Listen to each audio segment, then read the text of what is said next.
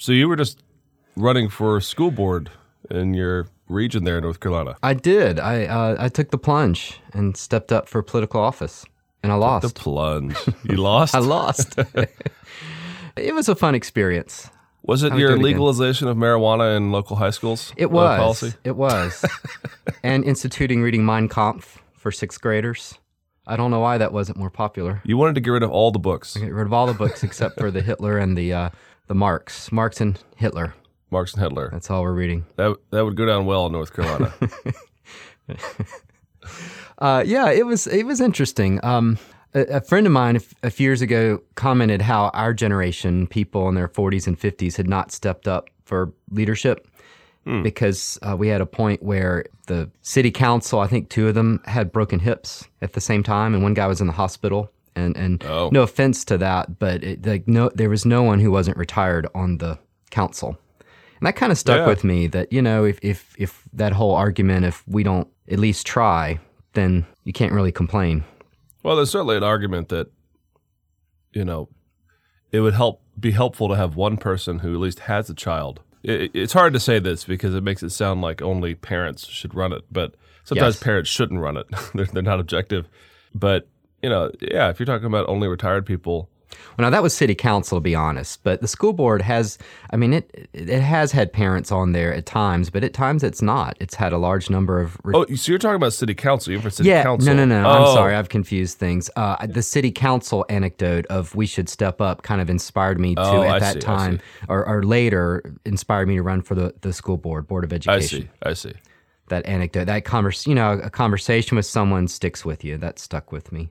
So you're not going to drag anyone through the mud, talk about the school board? No. It's, the issue here... Well, Sally's a jerk, This is going out into the airwaves. Yeah. I know he went... I know those people were dead, like in the Batman Penguin movie. Remember Danny DeVito? That's right. I know those people weren't voters. No, it was an interesting experience. I learned several things. One is that it takes a lot of energy to run for office. And also, a lot of people are very kind about it. They'll thank you. They're interested. They want to help you. People offering to put a sign in their yard. It also costs a lot of money. Really? People gave me money, but the total expenses were probably $1,100. Wow. So personally, I contributed probably $300-$400 to it. But if you get 100 yard signs, one color, that's about $500. And then I got some T-shirts. That was $300. So it adds up quickly. I got some cards, $100-some because I got my picture on it. You should have just bought some votes. I should have just bought votes. Here you go, people. So a new respect for people that run, and also realizing that people that are involved give money, and you don't get to report that as a charitable contribution. Oh, so it really is a gift because you can't put it on your taxes in terms of a tax break. So people were giving me money, trying to help, and putting signs out, and there's a fundraiser. So it was good. It was interesting to step up, and I'll probably do it again. Yeah. But it's also scary because, what's ironic that, like you said, you want parents on the school board, but to be on the school board, you will therefore not be with your family as much. So it's kind of ironic. There's that old Animaniacs cartoon. Did you ever watch that? A little bit. And there was one with the dog that would have to keep the kid because the parents were always gone, and they would have adventures.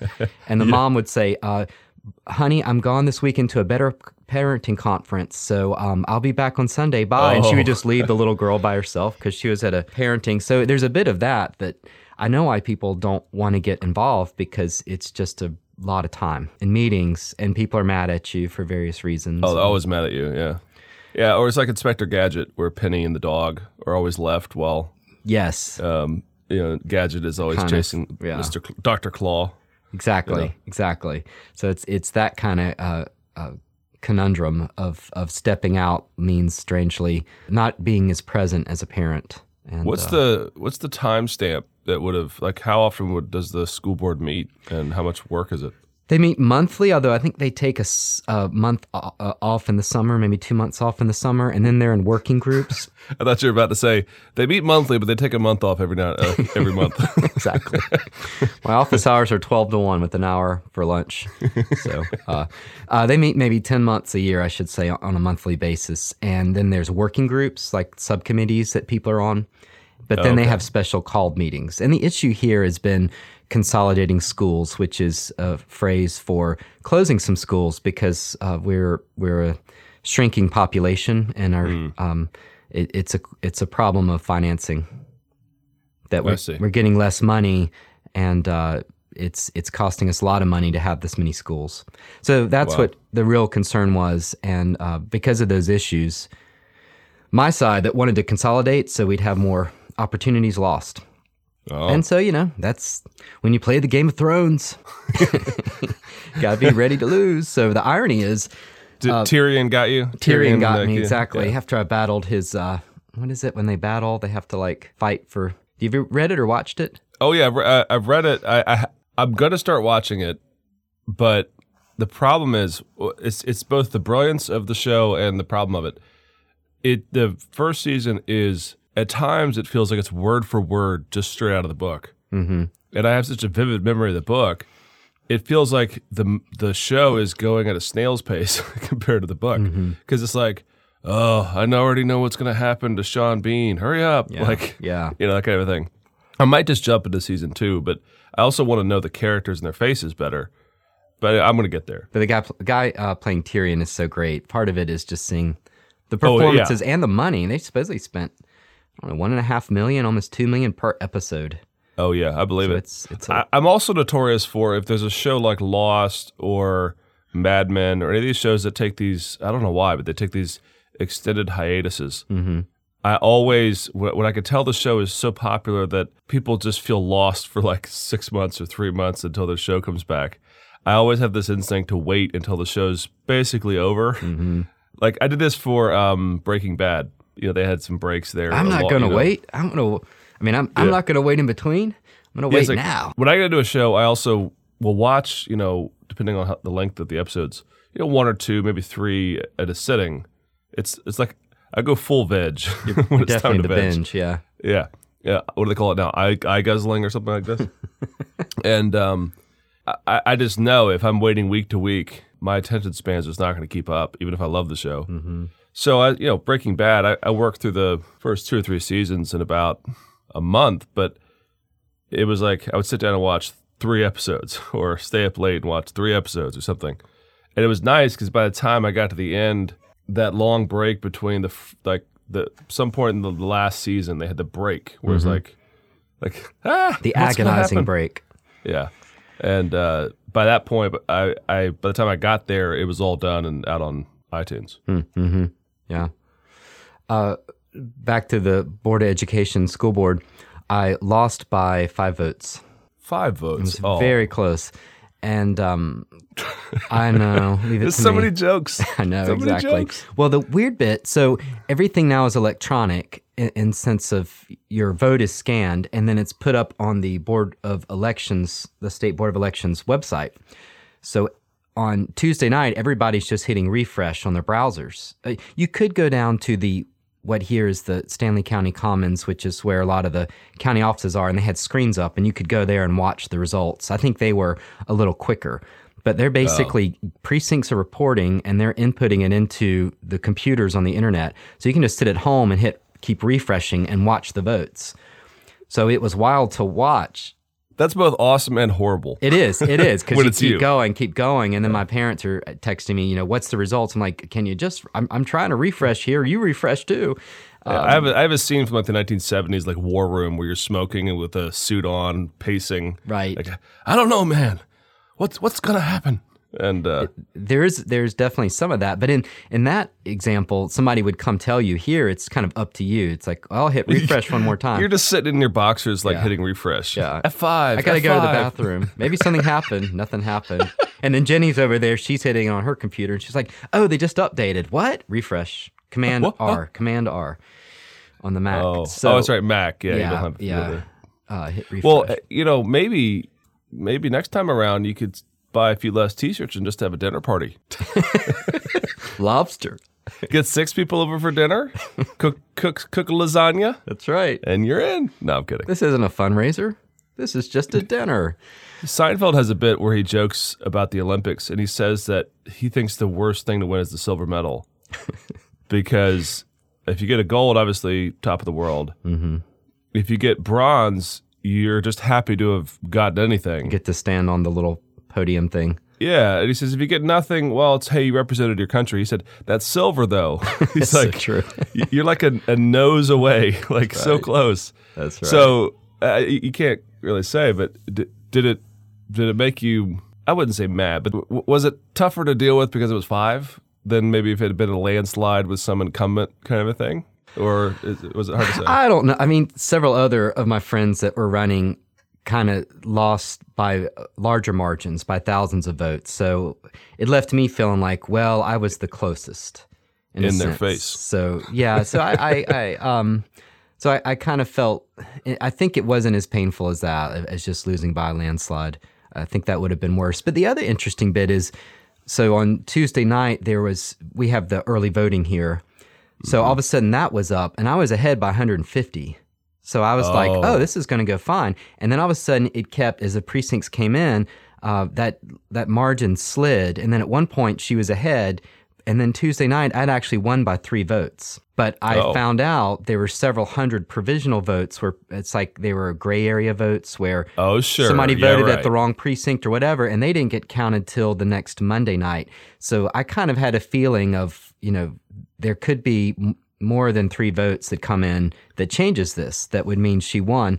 And if I won by 3 at one point, I can't complain if she came back and won by 5. We got to get a reporter on this, man. That sounds like landslide Lyndon Johnson. You know any of those stories about Lyndon Johnson? No. Like he was down or something, and then suddenly, like after all the precincts reported, he was up. And the joke that I heard from some of my Texan friends is that all the people that voted after a certain time all voted in alphabetical order. It's just like suddenly a bunch of ballots dropped in. I think a lot of the jokes you see, like you mentioned one, or in The Simpsons where Sideshow Bob runs for election or something, and dead people are voting. A lot of those, like at least jokes, come from stories like Lyndon Johnson's.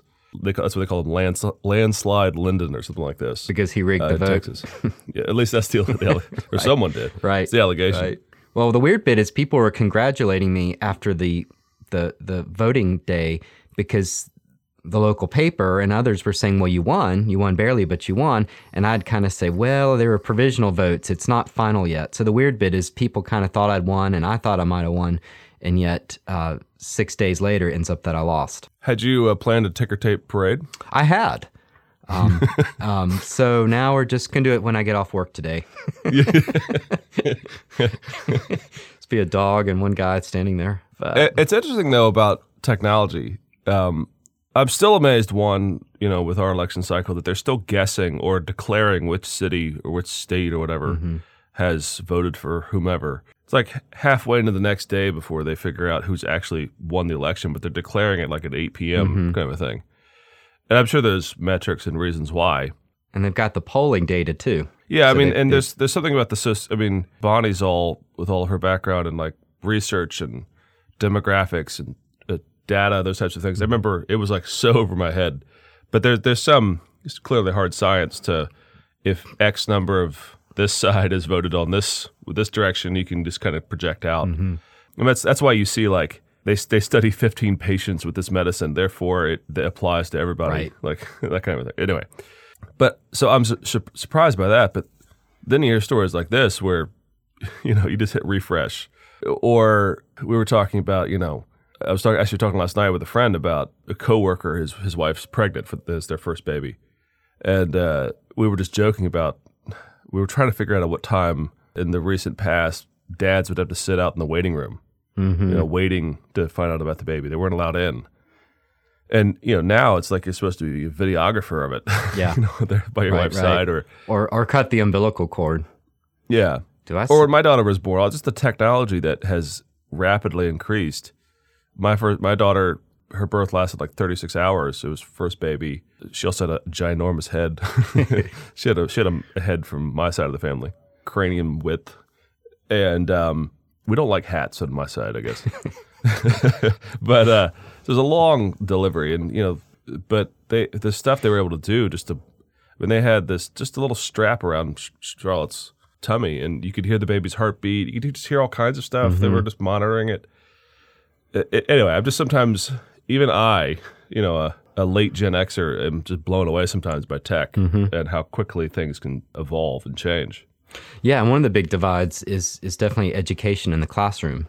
And I'm at the irony of when I was going through college, the internet was just starting, and it was back when it was text, before there was Netscape. So the internet was basically, as I remember, a lot of chat rooms. Yeah. And that was like, I graduated college in 94. So 93, 94 is when we would go to the library and could log into what was kind of the internet, but it was basically just a lot of people chatting in chat rooms, or at least that's... We still called it the World Wide Web. Called it the World Wide Web, yeah. Netscape. But back when, you had to register, I guess we stood in line. I don't even remember, but everything was by paper. Grades were reported by paper and, by mail. And today with school, we've got a lot of college kids, they don't even have a mailbox. Yeah. And in terms of physical mailbox, they can get one at the P.O. box if they want to rent one, but you don't automatically get one. Yeah. And they're using Blackboard, and they're registering online, and their grades are online, and they submit things online. So the digital divide is really real, that if you want to step in and teach now and you don't understand Blackboard, you're going to have a hard time. It's just so amazing. I mean, I can't think of, honestly, off the top of my head, and this is just off the top of my head. Hey, that's our whole podcast. That's right. The whole thing is. Surprisingly, I don't know, I'm just going to talk. Yeah. But the only thing that I think that can compare to the rapid change is gunpowder. Like, just because you got to think, martial ethos and conquering lands and this kind of stuff in the Middle Ages was big.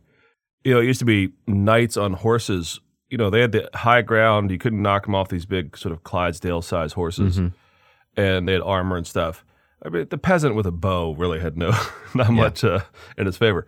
Suddenly you could shoot that guy, Suddenly the almost literally like leveling of the playing field. The horse didn't really matter as much. In fact, it made it worse because it made it an easier target. You're kind of silhouetted on the... That's right. That was the Civil War problem, right? Generals had to get down with the troops. But again, that's a pale analogy at best to the fact that you just said, you graduated in, was it 94? 94 is college, yeah. So I graduated 2000 in college. And, when I started in 96... my brother goes, "Hey, you guys going to get an email?" I was like, "Well, what's that?" That's not that long ago, kind of a thing. I got a Hotmail account, 2001. And I was just like, "Oh, I guess I better have some way for the 3 people that actually have email to write me." Now my life is living in my inbox. Yeah. And every now and again on YouTube, you'll find these clips of like the Today Show, 2001, 2002 even, going, "Guys, we have a new thing called a website. Like, you can go to our website and submit a question." No one's going to use that. Yeah, they're half freaking out about how silly this sounds. Now, no one's calling into a show. They're going to tweet their questions and things. But it's amazing how, you and I are not that old. We're older than our students in some cases. In your case is probably very much so. Thank you. They probably think we're dinosaurs. Yeah, I think back to when I was a student and my teachers seemed like aliens. Yeah. They were impossibly old, so yeah. And if they were to hear us talking like this, they would think we were born in the 50s. But this was 15 years ago, Yeah. It's actually amazing how fast that's changed. Yeah, and now it's everywhere. It's in our pockets with our phones, and it's in the cars, and it's really developing everywhere. And yeah, I think you're right. There's certainly, people like to say all this change is different. Well, it really isn't. The printing press, the gunpowder, we've had seismic changes in the world history. I always, when I teach bits of church history, I always like to point to the popes in the 1500s. And on one side, they got Martin Luther and the Protestant Reformation. And on the other side, they got the Muslims. Turkish the Turks yeah. are carving things up, and they got the printing press, and they must have thought, "Holy cow!" Yeah. This is why they clapped down on Galileo. I mean, the fight against Galileo is always pitched as science versus faith. It's not. they're just clamping down on anything. Because they are freaking out. Yeah, that's right. And the only real difference now, you're right, about all those changes, it's just the rapid, like, I mean, have you ever seen like an old iPhone 1? Yes. Which came out, what, 2005, 6? It was 5, I think. 5? Because I remember, it looks like a brick. It looks like a doorway, like, a door stopper. Yeah. And you would laugh if someone had that thing now. And that's the speed with which we normalize the new shape, the new technology, whatever it might be. The shifts, yeah. Yeah. Yeah, so, and I find technology is always interesting. It enables you to do more, but it also means you work more. And you might think back to the copier. Before we had copiers, you weren't worried. You just couldn't get a copy unless you wanted. Just stopped working. Yeah, you're done. But now everybody wants a copy. And once you have a copy, now you've got paper. Well, where are you going to put it? Well, now you've got to file it. And so the copier meant, oh, that's great. I can have a copy of my mortgage. But it also means, well, where am I going to put it? And now I've got this mortgage and I've got 20 years of bank statements. And what do I do with all the stuff? And each thing, it's kind of like someone gives you a pebble. Yeah. And so all of a sudden you're holding all these pebbles and inevitably you're going to drop them. Or email, that's right. All of a sudden people have the right to kind of throw something at you at any time and sort of vaguely expect you to respond. Yeah, I got like 2 of these emails yesterday. I won't go into the details, but in case they're listening. But people I don't know, not students, not faculty, friends, nobody. Just serious demands of my time.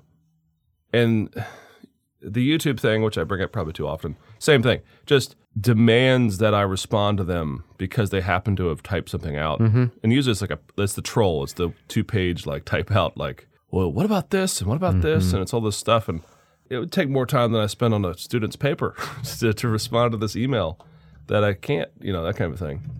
And it's funny. What's changed is, so you go back to, in my head right now, I'm thinking of Back to the Future when they get hey, we got a TV set, and they're looking at the newlyweds.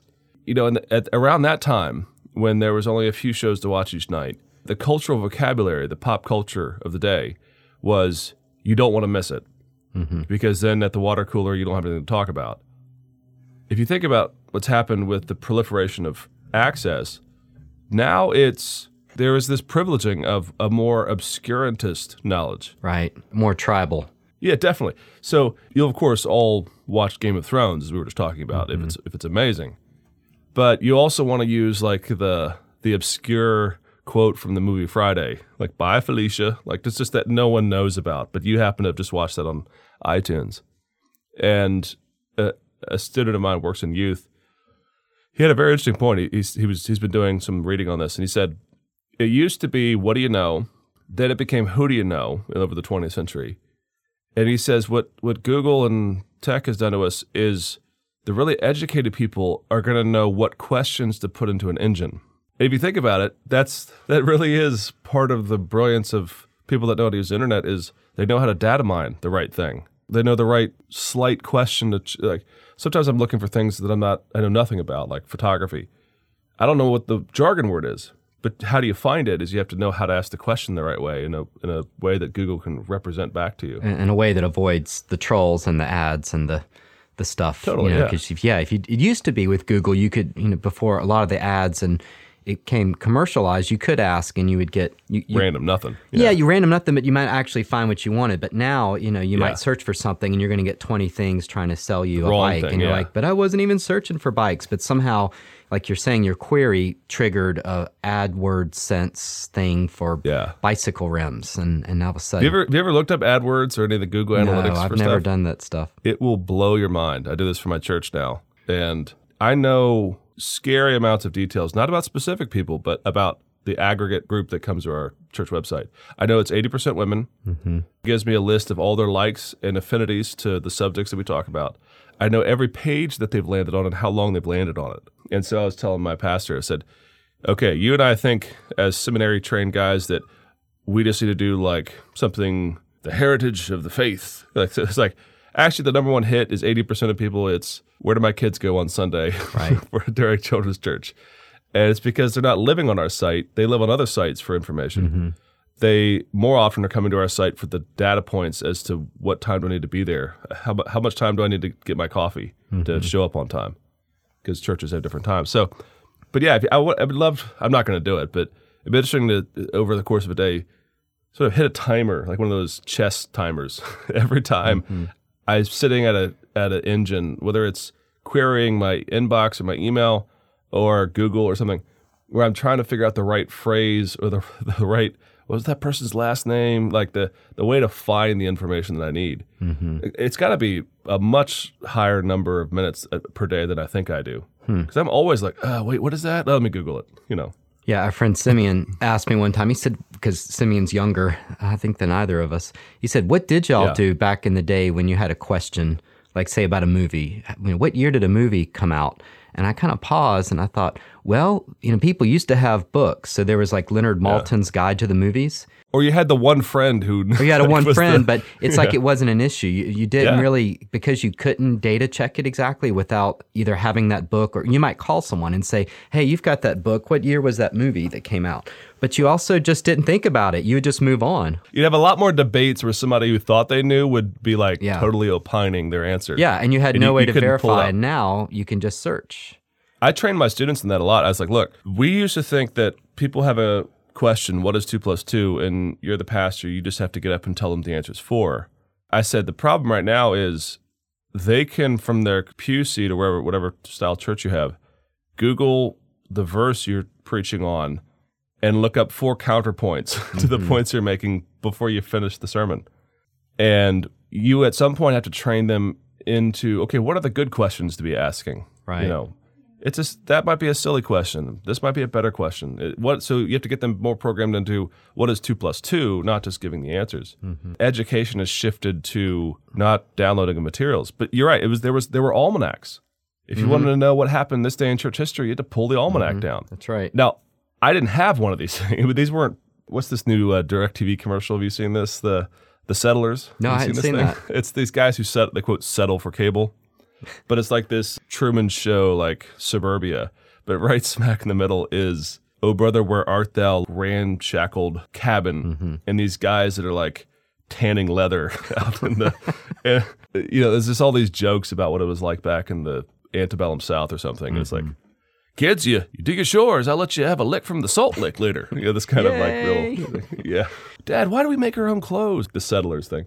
But that's what's weird about the speed of this change is, Simeon's not that much younger than us, but it still feels like, what did you guys do back then? How did you And live? the answer is sometimes you just didn't have these questions. Yeah, because it wasn't possible. It wasn't an issue. That's an interesting point. If it's not possible to find the answer easily, do you ask the question? Yeah, you just go, I don't care when that movie was made. Yeah. Yeah. Now Amazon tells me, Or back in the day, back before there were planes or really boats, I mean, you didn't think about going to Italy for the summer. It just wasn't an issue because that would have meant a 6-month walk, basically. So like Martin Luther going to Rome, it's like, I'll be back in 6 months, guys. Yeah, absolutely. Walk over the Alps. Ugh, Yeah. So, going on vacation wasn't an issue. But now all of a sudden, Priceline's got it $150 with 5 stops. So we're going to Arkansas, kids. Yay. My daughter did I guess it was sort of a living tableau. They had they called it a living museum. And her character she had to study, do a poster on, and dress up as, which was awesome for them. They loved it, was Amelia Earhart. And it's probably the first experience where she probably had having her mind blown, where she says, okay, this woman might have been my grandma or maybe great-grandma's age. But wait, they didn't have planes? Yeah. Like flying across the Atlantic meant a parade? What? Like it didn't make any sense to her. I was like, yeah, that was new. That was a new thing. Well, and with tech, you mentioned tech in the classroom, which is probably why you and I drive towards tech, but I think we'd both agree, it's not an end in and of itself, but we're happy with the new tools we have. So I always mention, my dissertation, I don't know if I mentioned this before, but they've digitally photographed all of these pictures in the British Library, Cambridge Library, and the Oxford Library, and others. Basically, any text from 1450 to 1750, just to give 2 round numbers, is digitized, searchable, and downloadable as a PDF. That's amazing. I could sit in my flat at Cambridge and have access to more materials than people 5 years previously suddenly. In my pajamas. Just, I'm going to download the first edition of the King James Bible. This kind of a thing. I found texts that had been lost because no one happened to walk across the shelf where that one book was sitting. They were relatively obscure commentaries. It actually was hilarious. It was you probably heard the name Lancelot Ridley, one of the early Anglican reformers who got burned. It was his cousin.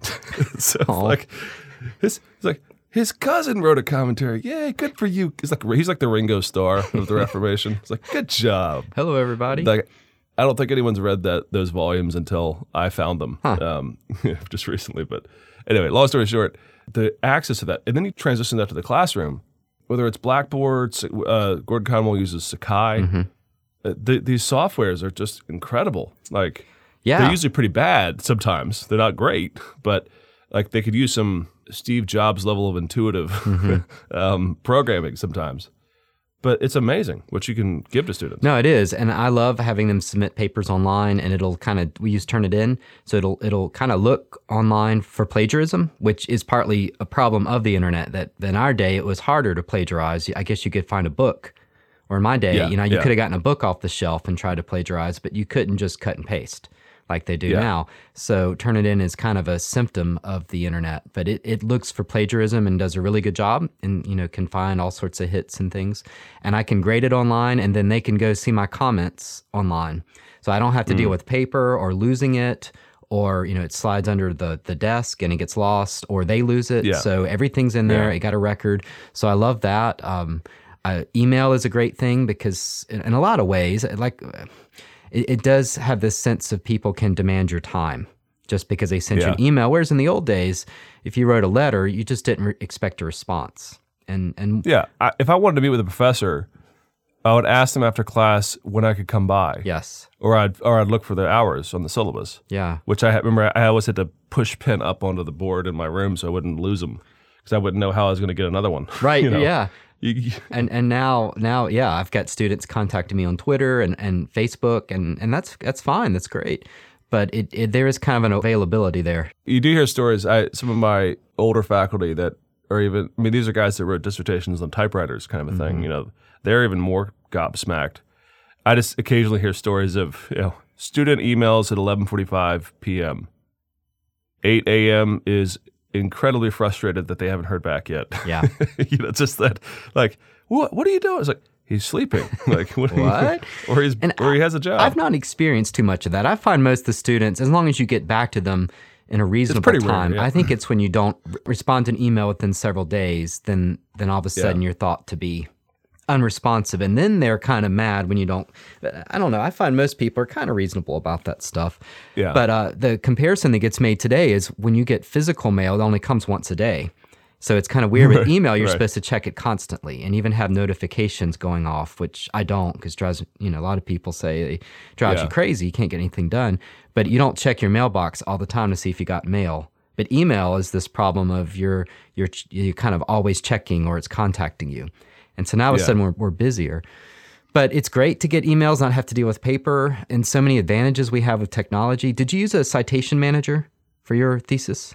Like something classically, I bought Nota Bene, then didn't take any time to learn this operating system, which anyone listening, they don't know. Nota Bene is basically if you take Word, like jam it full of steroids, and then add to that software that keeps track of all your will download your bibliography and then auto enter your footnotes as you go, and then auto populate everything for the bibliography.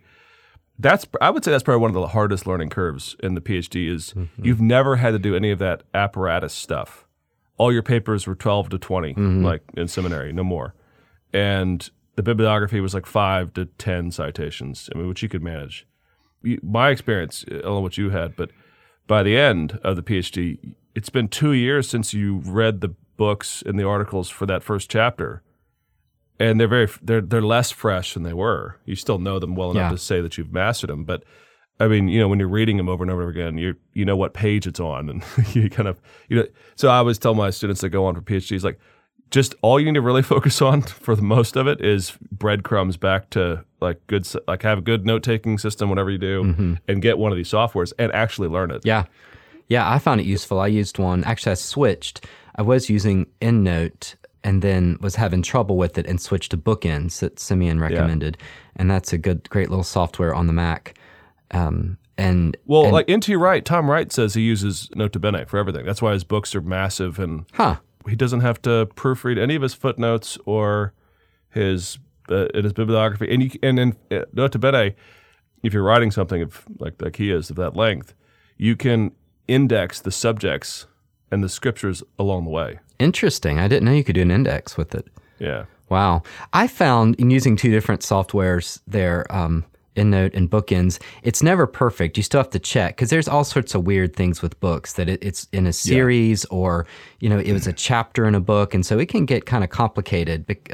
So I just used Turabian, had her nearby, not the person, but the book, and had to double check things. But yeah, it was great how it could provide, the Bookends could provide a shortened version. Because, in the Chicago manual style, you give the full citation at one point, and then you can shorten it. And if you do that by hand, if you move that paragraph, all of a sudden, it's messed everything up. Oh. But your bibliography software can fix that. Yes, like it'll catch it. I'm saying if in the old days when you did it with a typewriter, if you wanted to move something, it was just a nightmare. Oh, okay. And so that's why, like we've said, older books have maybe 2 footnotes a page. The old days. Yeah, but this, you can just go crazy. Well, I remember somebody saying like her dad had done a dissertation, and he had gotten his numbering off, and he had to laboriously white out the page number. Whiteout's one thing on each page for like 200 pages. It was just and then once and wait for it to dry, then write it in by hand. See, we don't have to mess with any of that. And you used to pay someone to type it up for you or to proofread it, and all that's baked into the software now. But there is a higher expectation about footnotes and things. Well, I have a book contract. It's going to be a longer one, about 350, 400. Mm-hmm. Yeah, it was nice. That was weird for me. We could talk about that sometime. Yeah, we should. The publishers as not being the enemy, they actually want you to talk to them. Mm-hmm. They're trying to get pitches because they want books. I didn't approach them for like 2 years because I thought, they don't want to talk to a kid, kind of thing. So I'm starting to build that out. Got a couple chapters written. And I'm starting to rework into Nota Bene. Mm-hmm. And you're right about you have to be careful with it. But what I realized is if you don't just sort of auto-populate like a whole library's worth of books into that system, you don't run the risk.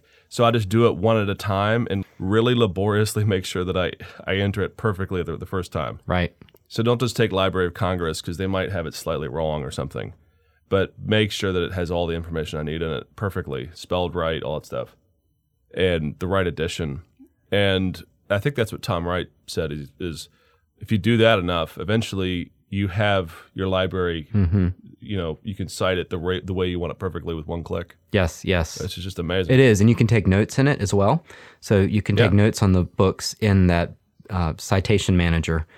And so I was doing that some too, and so I could flip over because everyone has their favorite quotes from a book. So I had typed them out, and then I had the page number, so I could cut and paste, and then enter that, like you said, click on that link, and all of a sudden I'm done. And that's really, really amazing. What are you typing it up in? The manuscript using Word or? Yeah, usually what I do. I don't know if I mentioned this before, but I usually write by hand. Really? I wrote my entire dissertation by hand. That's right. Not in some weird. I did mention it before, but not in some weird this typewriter fad. Mm-hmm. Like I got a Smith Corona. Like okay, it's just a loud but the clacking. Keys are stuck. You had a keyboard before. Shut up. The keyboard hasn't changed.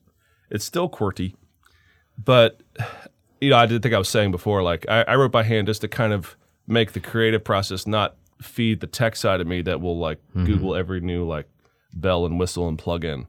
But then what I usually do is, I think I have the first instinct is the problem with Nota Bene is it doesn't have a Mac version. And I'm not going to go with was it Wine Bottle or any of these emulators. Mm-hmm. I just don't have a lot of hard drive space on my Mac, my laptop. But secondly, it just bugs me that I have to kind of break Mac or add a second software to run the first software. Yeah. So I tend to use Word as the kind of go-to, pull it up, to start typing out those handwritten sketches that I might have, the little paragraph here and there. And then that's kind of like a first work through of a more professional voice of something I'm saying. And then it's weird. But then by the third time, when I'm moving it into Nota Bene with footnotes and things, and I know I want to keep it, it feels very polished. It's actually very rewarding to not have to worry about the editing within Nota Bene. Okay. I've done Word, I'm very familiar with. So yeah, that's kind of my workflow at this point. I got frustrated with the dissertation. Word, if you do it as one long file, it's so hard to get around.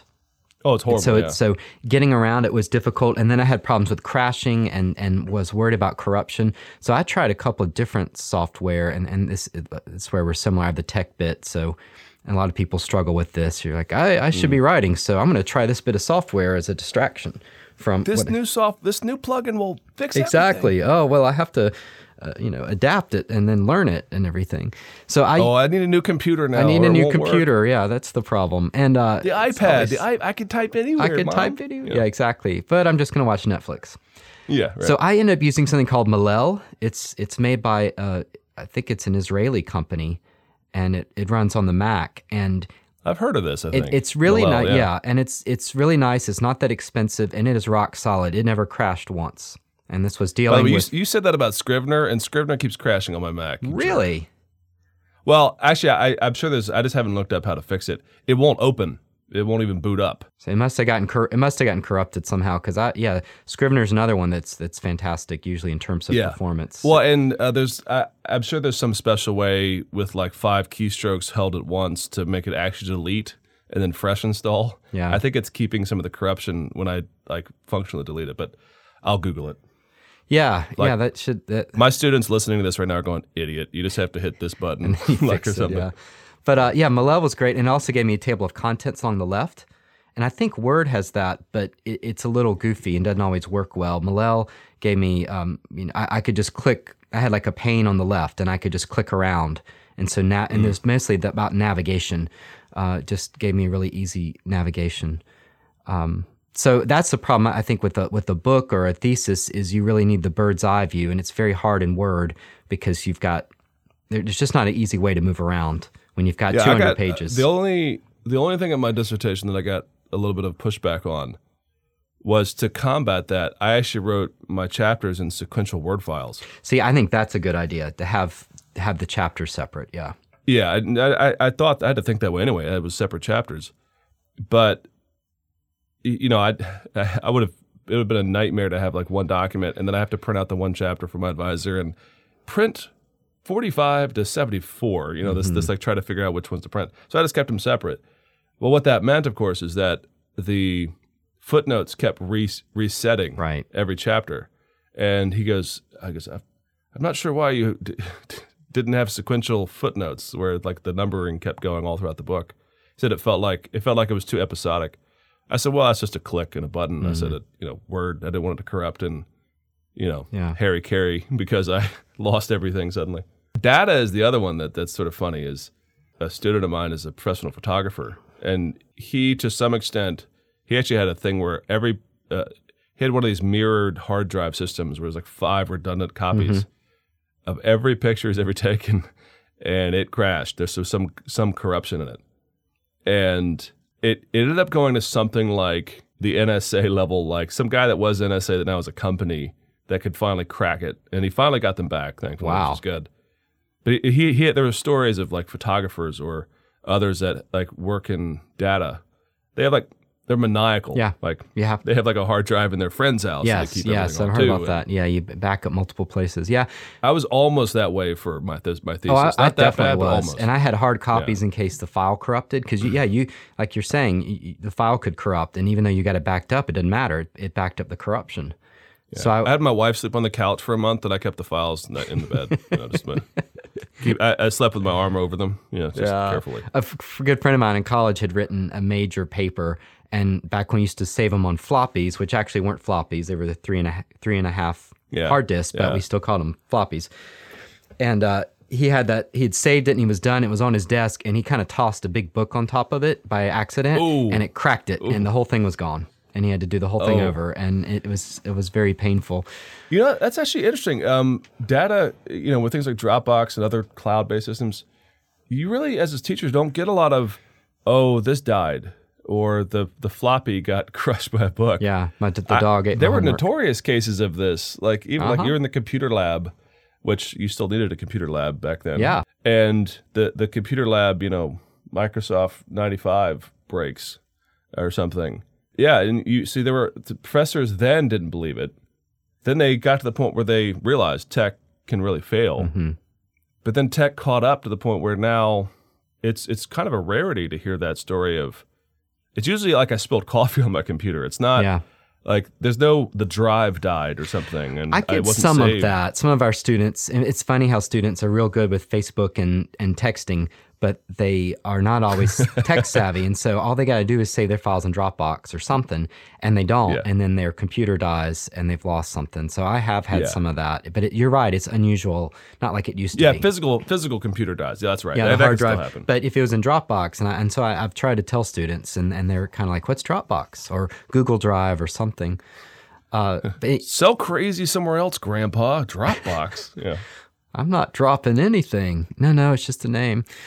And Word is infamous for corruptions and for corrupting files, because there's a lot of data in the background. That's why Word files are bigger than a plain text file, and so. And every new edition doesn't read the previous one as well as it should. Right. Yeah. They are getting better though. Microsoft is better than they were. It is. I will say. I agree with that. It is better and faster, more stable. But publishers want it in a Word file. And so that's the problem with using Malel. When I did the thesis, I could just make it a PDF and it didn't matter. But if you're publishing, they want it in a Word document. Oh yeah, the editor wants Word. And they want the chapters separated out. The thing with separating chapters with the thesis is you didn't have to move chunks around, because I ran into that. Like I took a part and put it in a different chapter. Yeah. And that would have been frustrating. The short answer is yes, I had to do that. I found it was very hard to edit something out. Like I had these like pet paragraphs I thought were great, and my advisor or I at some point would just say, that doesn't quite fit. It's a good point, but it misses the arc of what I'm saying. It's just like it's like a Jeopardy fact just dropped in for no reason. Like, oh, and by the way, this guy over here did this thing, kind of stuff. That's the problem with history, is you can always throw out some nugget of like Indiana Jones lore of something. So I was all right. The way I got around it, I wouldn't cut it because I liked it.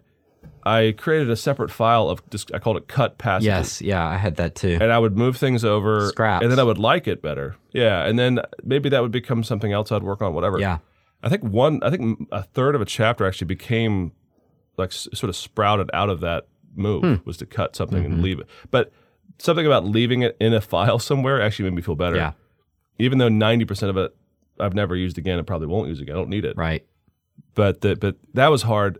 By the very end, I actually had to go to the point where I physically printed it out and read it slowly with a pen. Yes, I did that too. 20 times. Mark it up. Whether it was the blue light from the screen or something, my eyes were going like crazy, always reading it on a screen. And then, I'd wake up fresh and just try to read slowly through it. My wife would read it too. And it was amazing. You can always find something. Yes, always. Yeah, I had a 3-ring binder, and I had them in there where I could go through and mark, and so even with technology, at some point you do a little low tech. Yeah. You do a little physical, In the classroom, I do use an iPad, and I really like that. I have an attendance app, so I can take attendance, and then I have my notes for my class notes in something called Omni Outliner. I don't know if you've ever seen that on the Mac. I've heard of that, yeah. It's a really nice outlining application, and they've got their own sync, so I can do it on the computer and then pick up the iPad and run it on there. And I've got my outline, which is a lot easier for class. It keeps you a little more nimble. So you're not reading, but you have something to work with. Yeah. And I also record class with a program called Just Press Record, which is what I was trying to use when we started out the podcast. So I just use the microphone in the iPad, and then I can put that on Blackboard for students. I'm usually surprised by that. I have not gone to that as often. Mm-hmm. I think I feel like it would be arrogant, like, hey, I've recorded myself if you want to listen again.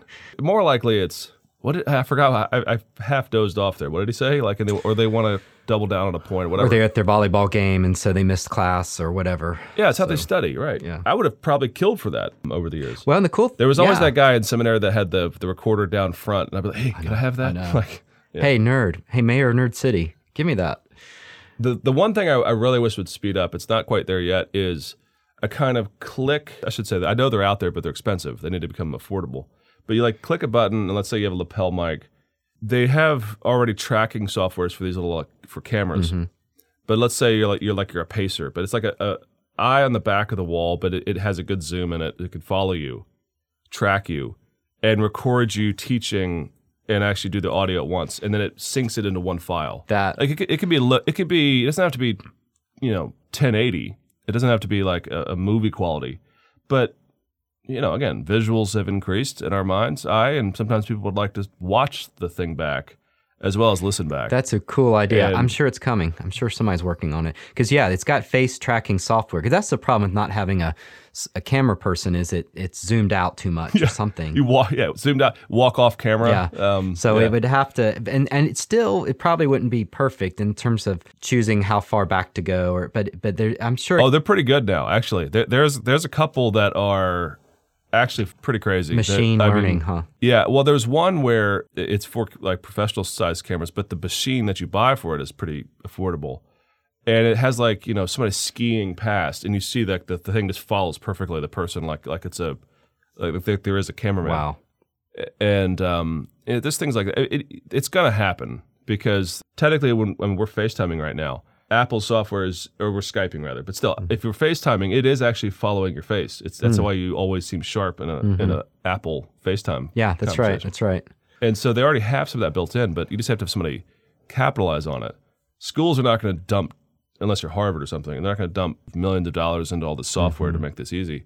But if you look at Yale courses online, you ever seen that? No. Go to YouTube, Yale courses online. They have this already for every single undergraduate Yale course just about possible. Really? I'm sure there's some that are missing. But yeah, you can go look up, the senior scholar on British history. His entire course is on iTunes, it's on YouTube, all this stuff. Harvard's been doing this as well. They're just putting everything out for free because content isn't king anymore. You can get content anywhere. What's king is doing it with authority and a sense of professionalism that a Yale professor would bring, a Yale historian.